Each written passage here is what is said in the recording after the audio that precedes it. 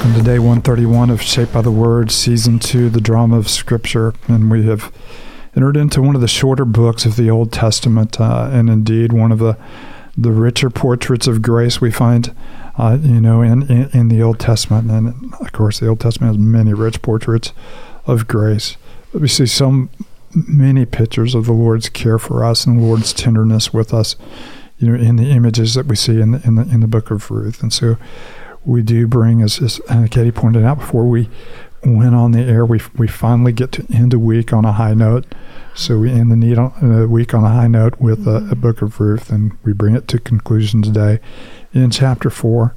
So before we read, we always pause. What a privilege it is to enjoy the riches of God's provision for us, and certainly in those riches is his provision of his word, in which he has revealed his heart and character to us, and by which, through his Spirit, he transforms us into his image, stirs our affections toward him, and gives us the desire and the ability to be the people he's called us to be, restores to us what we have lost to the ravages of sin and rebellion against him.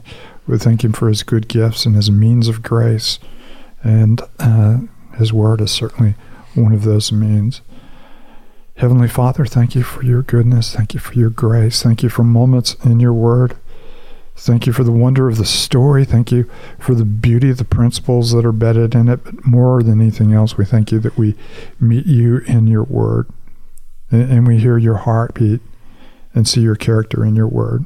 Thank you for this wonderful story against the backdrop of people that were doing what was right in their own eyes. Seeing a man of dignity in Boaz and a woman of deep devotion in Ruth. Seeing portraits of your devotion to us and your dedication to us. So we read, Father, may you stir our hearts. May you restore our joy, and may you call us into a deeper walk with you. It's in your holy name we pray. Amen. Ruth chapter 4. Meanwhile, Boaz went up to the town gate and sat there, just as the guardian redeemer he had mentioned came along. Boaz said, "Come over here, my friend, and sit down." So he went over and sat down. Boaz took 10 of the elders of the town and said, "Sit here," and they did so. Then he said to the guardian redeemer, "Naomi, who has come back from Moab, is selling the piece of land that belonged to our relative Elimelech. I thought I should bring the matter to your attention and suggest that you buy it in the presence of these seated here and in the presence of the elders of my people. If you will redeem it, do so, but if you will not, tell me, so I will know. For no one has the right to do it except you, and I am next in line." "I will redeem it," he said. Then Boaz said, "On the day that you buy the land from Naomi, you also acquire Ruth the Moabite, the dead man's widow, in order to maintain the name of the dead with his property." At this, the guardian redeemer said, "Then I cannot redeem it, because I might endanger my own estate. You redeem it yourself. I cannot do it."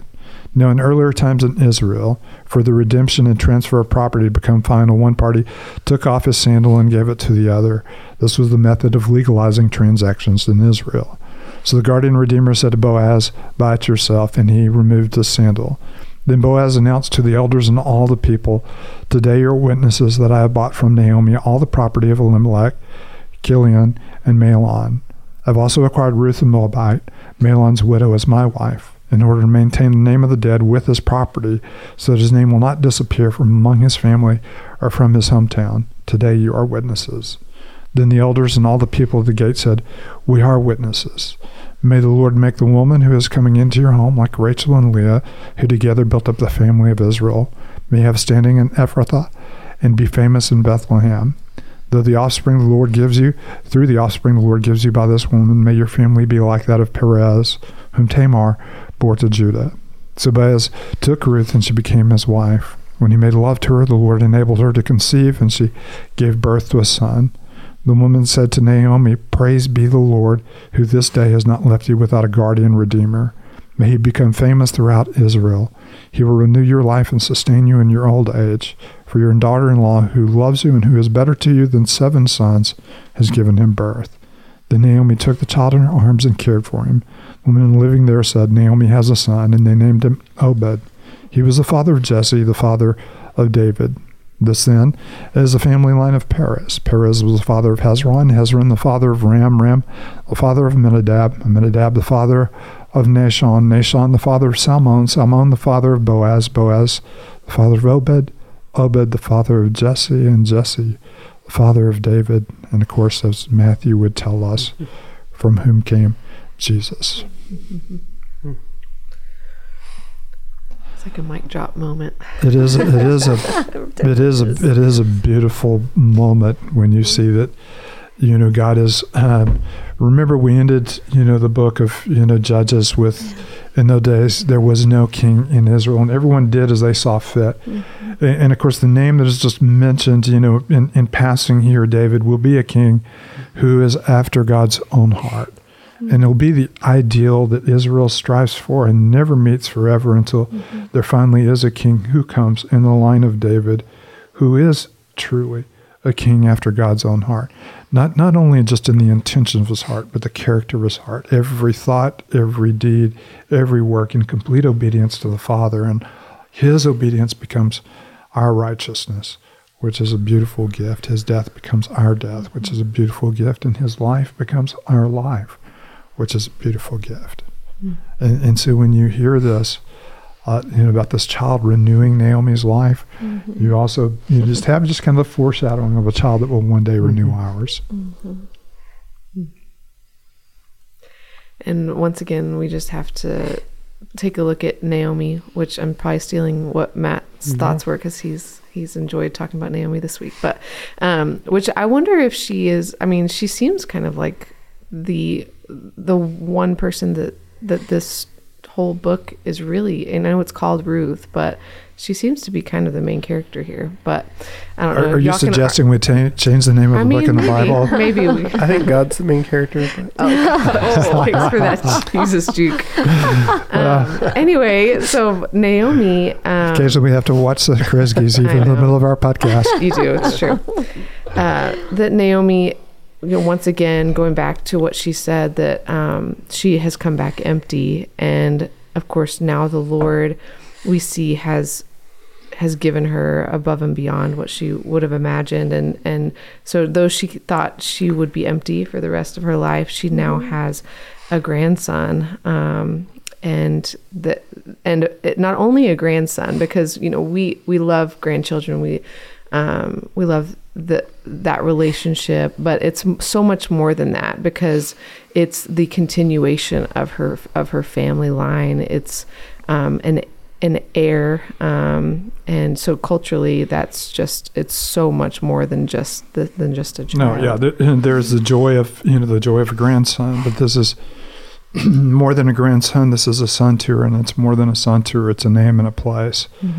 So God has given her a name and a place in Israel. She is one of those, that time could have easily forgotten. She could have wasted away in the land of Moab, far from the promises of God and far from the heart of God's people. But God, in his marvelous providence, has provided, not just kind of a scarce existence, of gleaning, but the rich inheritance of a name and a place, in Israel. And her name and place, of course, is giving name and place to the one who would come and redeem us all, our kinsman redeemer, in keeping with the story. That's one of the things I love about this story is we are coming out of, we're in the period of Judges. And I mean, just for this kind of almost like a chance to look through the window and hear the names of several people, that all of a sudden now we're reminded that, God cares about the nation Israel, but he deals specifically with individuals as well. And you get, this character, Naomi, who it would have been easy for her to move off to Moab. Okay, we meet the character Ruth. Now let the story progress. And, and yet hint after hint, or really just kind of exclamation after exclamation, we see God dealing kindly with Naomi and providing for her. Even so much at the end, Naomi, you get the thing that she's got a daughter who's better than 7 sons. She lost 2 sons. She went away. She came back empty. And yet the proclamation is she's more than full. And of course, that's, the wonderful little observation there. You have a daughter-in-law who's worth more to you than 7 sons. one who has devoted herself in covenant love to Naomi. Where you go, I will go. Your people will be my people. Your God will be my God. Where you die, I will die. And where you're buried, I'll bury it. And not even God deal with me ever so severely, if even death can separate the two of us. So you have someone whose love is better in life, and someone whose love has been restorative. And of course, she has, and I just love this. She has a new kinsman redeemer, that she's holding in her arms, and I just like that phrase. May He renew your life and sustain you, and of course, that's the grace that we find in Christ Jesus. We were empty, and He has filled us up. We walked away from the promises of God and wasted our lives on pursuing pursuing an empty gain. And yet we come back to Him, and He fills us up. He sustains our life. He renews our life and sustains us, even into our old age, and of course well beyond as well. So the promises of the kinsman redeemer are very rich. And then you wonder, about this, Perez, who was kind of a lower, there's kind of a uncomfortable story that goes with this Perez, but he is also in the family line. So you have a Moabite, and you have this kind of in the family line of Christ, and Matthew points this out beautifully. There's a lot of genetic flaws in the line of Christ, and by that I mean reminders of Israel's sin and God's faithfulness, that come through this. Yeah, I was even thinking that Naomi was kind of personifying even the picture of the nation of Israel, walking away from the promised land and then coming back. Absolutely. It's just and having story. Their only hope in a coming kinsman redeemer. Right. To renew your life. And that God continues to bring about fruit, even after such, unfaithfulness and people walking away and trying to make their own way, that He is preserving this line, and this line will continue to bear fruit and to lead us to Jesus. It's very, very, very cool and exciting. No, it is. And of course, you have a huge climax for the readers of the Old Testament, that all of this was God's provision leading us to the greatest King, that we would ever know. And of course, for us, we see it with an even different lens, that this is God's provision and leading us to the greater than David King, the greater than Abraham, the greater than Moses, the greater than Adam, the ultimate fulfillment of all God's promises. And so every little glimpse of grace we see here has been given to us in a far deeper and a far richer way in Christ Jesus. Very good. Well, it's been a fun week in the Word, fun week, even though we started the week on a really hard chapter out of the book of Judges. We end it on a very high note that's pointing us to our hope that we have in Christ Jesus. We'll continue in the story of the Old Testament, and we'll continue to see two things, and we'll go all the way through the drama of Scripture, the incredible faithfulness of God to a deeply unfaithful people who He just will not let go of because of His deep covenant love for them. Father, thank You for Your grace. Thank You for Your pursuit of us, even when we walk out of Your promises into a foreign land seeking our fortunes elsewhere. You're a good and a gracious God, and we thank You for every spiritual blessing we've received in Christ Jesus. And we know we don't even begin to comprehend what we have now today, much less what we will have one day when we see You face to face. May You open the eyes of our heart, as Paul would later pray, so that we can see the extent, the height, and the breadth, and the depth of the love that You have for us in Christ Jesus. And may we, as Paul also prayed, experience it together with all of Your people. It's in Your holy name. Amen.